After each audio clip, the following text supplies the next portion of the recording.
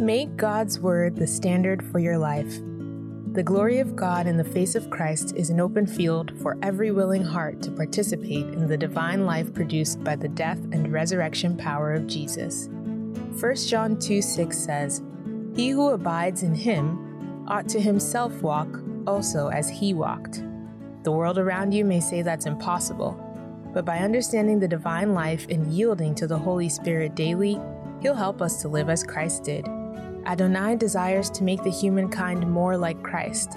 It's not an event, it's a daily walk. Are you willing? Let's listen to today's message. Who is Jesus? Who is Jesus? This is not a question that, when asked, calls for the clergy to give the answer, even though that is important. But it's a basic question that every believer in their life should be able to answer. Who is Jesus to you?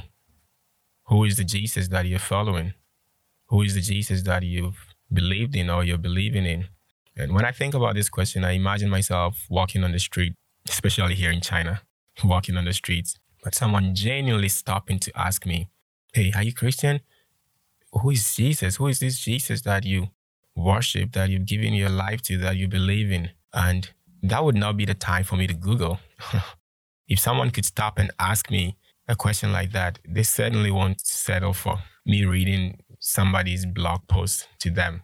That, "Hey, hold on, let me just search on the internet and tell you who Jesus is." That would be very shameful to me. And so it's a question that the answer can only be given out of my walk with God. I ought to be able to give an answer directly from the bowels of my spirit who Jesus is to me, at least as I've experienced him and as I've learned of his truth. As Peter writes, that we should be always willing and ready to give a reason for the hope or the faith that we have in Christ Jesus. So it's an important question that every believer would have to answer for themselves. And if you've never thought about it, you should think about it and answer it for yourself. Who is Jesus? Now, in history, kings, queens, leaders have wielded empires, have formed kingdoms by brutal means, by conquest, by suppression. But Jesus, his kingdom is founded on love. He is the kind of king who forms his own kingdom with his own blood. In other words, in his kingdom, it is not like the kingdoms of the world that we know. In Hebrews chapter 9, verse 12, the Bible says that with his own blood, he entered once into the holy place and made sacrifice. And through that, we have our redemption one time. So he's the one whose kingdom is founded on love. He's the one who demands the human heart unconditionally, and suddenly it's given to him. Jesus never forces anyone to give their lives to him. He comes as calm as the dove, and he demands the human heart unconditionally, like a child. And those who understand him suddenly give him their hearts willingly. And that is the kind of king that I'm talking about here. Who is Jesus to me? I want to look at his birth. He's the one whose birth was foretold. Everything surrounding his birth is as divine as he is. In Isaiah chapter 9, verse 6, the Bible says that, "For to us a child is born, and to us a son is given, and the government will be upon his shoulder."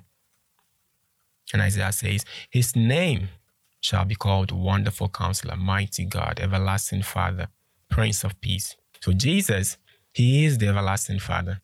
He is the Prince of Peace. He is the mighty God.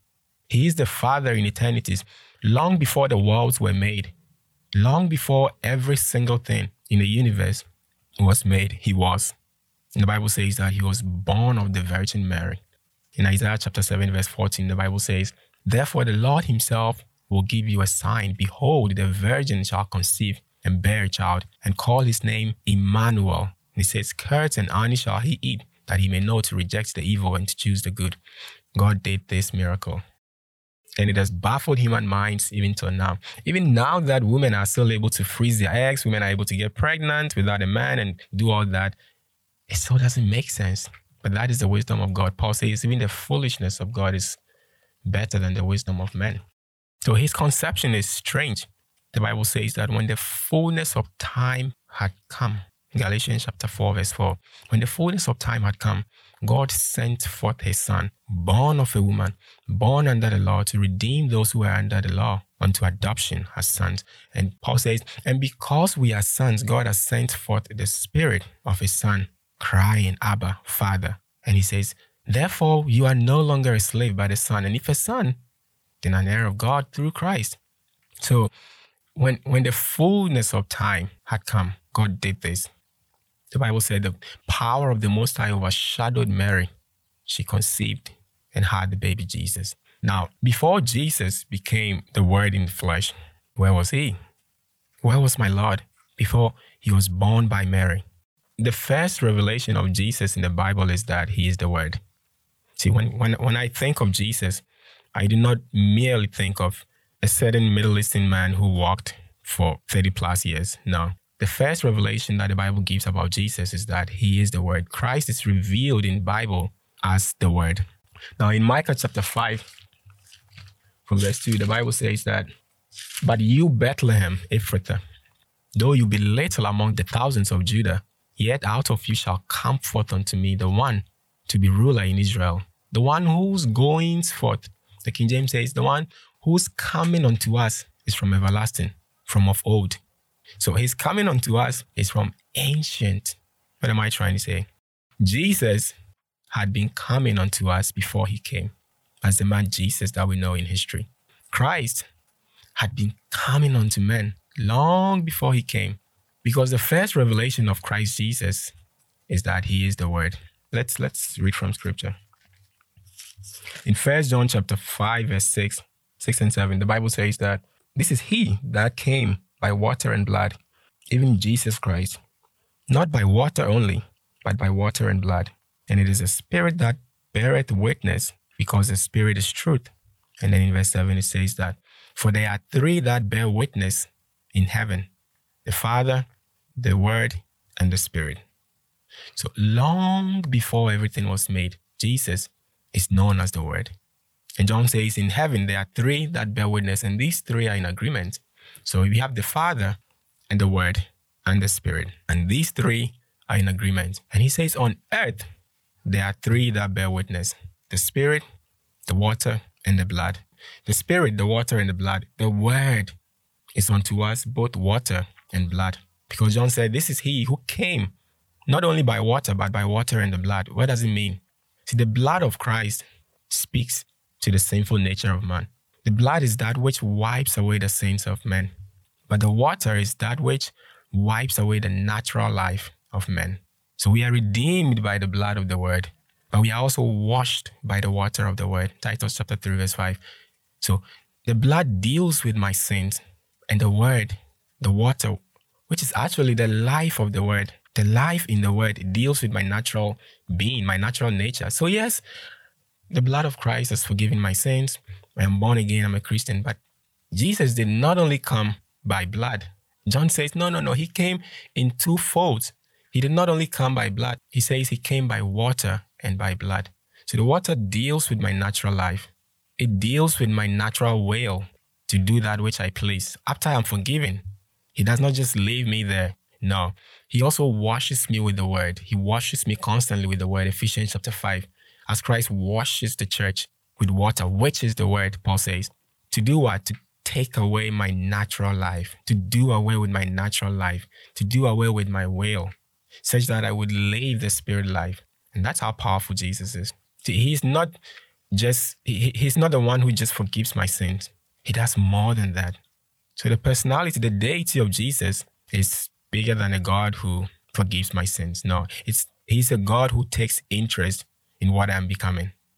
He's a God who says, I've forgiven you and I'm washing you with my Word. So daily, as I rise up from bed, as I commune with him in his Word, as I eat his Word, as I study his Word, what does it do? It washes me from the natural life that is in me.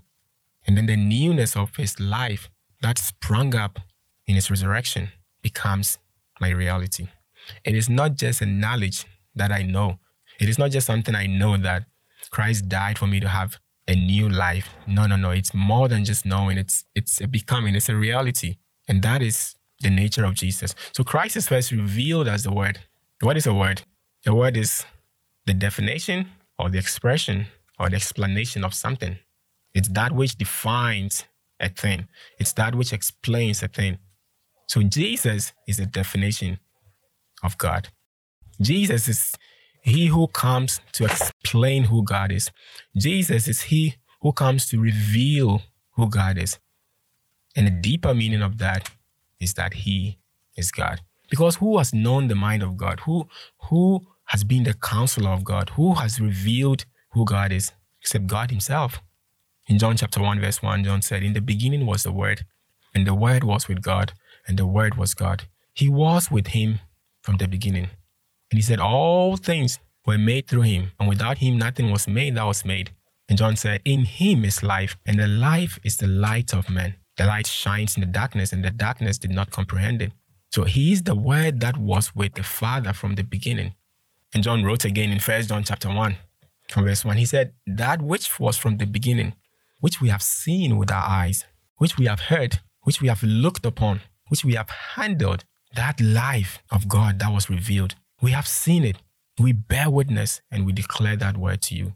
And he said, "We declare the word to you that you also may have fellowship with us. That indeed our fellowship is with the Father and with his Son, Christ Jesus." And he says, "These things we write to you, that your joy may be full." So John was writing to his audience in 1 John, and he said, "Look, we have seen that word that was with the Father. We have beheld him. We have looked upon him. We have handled him. And we have fellowship with him." And the reason why we are writing all these things to you is that you also would have fellowship with us. And he says, but really not with us, because actually our fellowship is with the Father and with the Son, Christ Jesus. That is the kind of fellowship we want you to have. And he says, we write these things to you so that your joy will be full, so that your joy will be complete in him. And that is the word. So Jesus is the word. Scripture makes it clear that he is the word. Thank you for tuning in to The Glory Field. If this message edified you, please make a personal commitment to act on it. Prioritize building a deeper fellowship with the Holy Spirit and never neglect prayer. He's ever willing to indwell you and make you more like Christ. We encourage you to find a community of believers who also desire to be like Christ. God's faithful.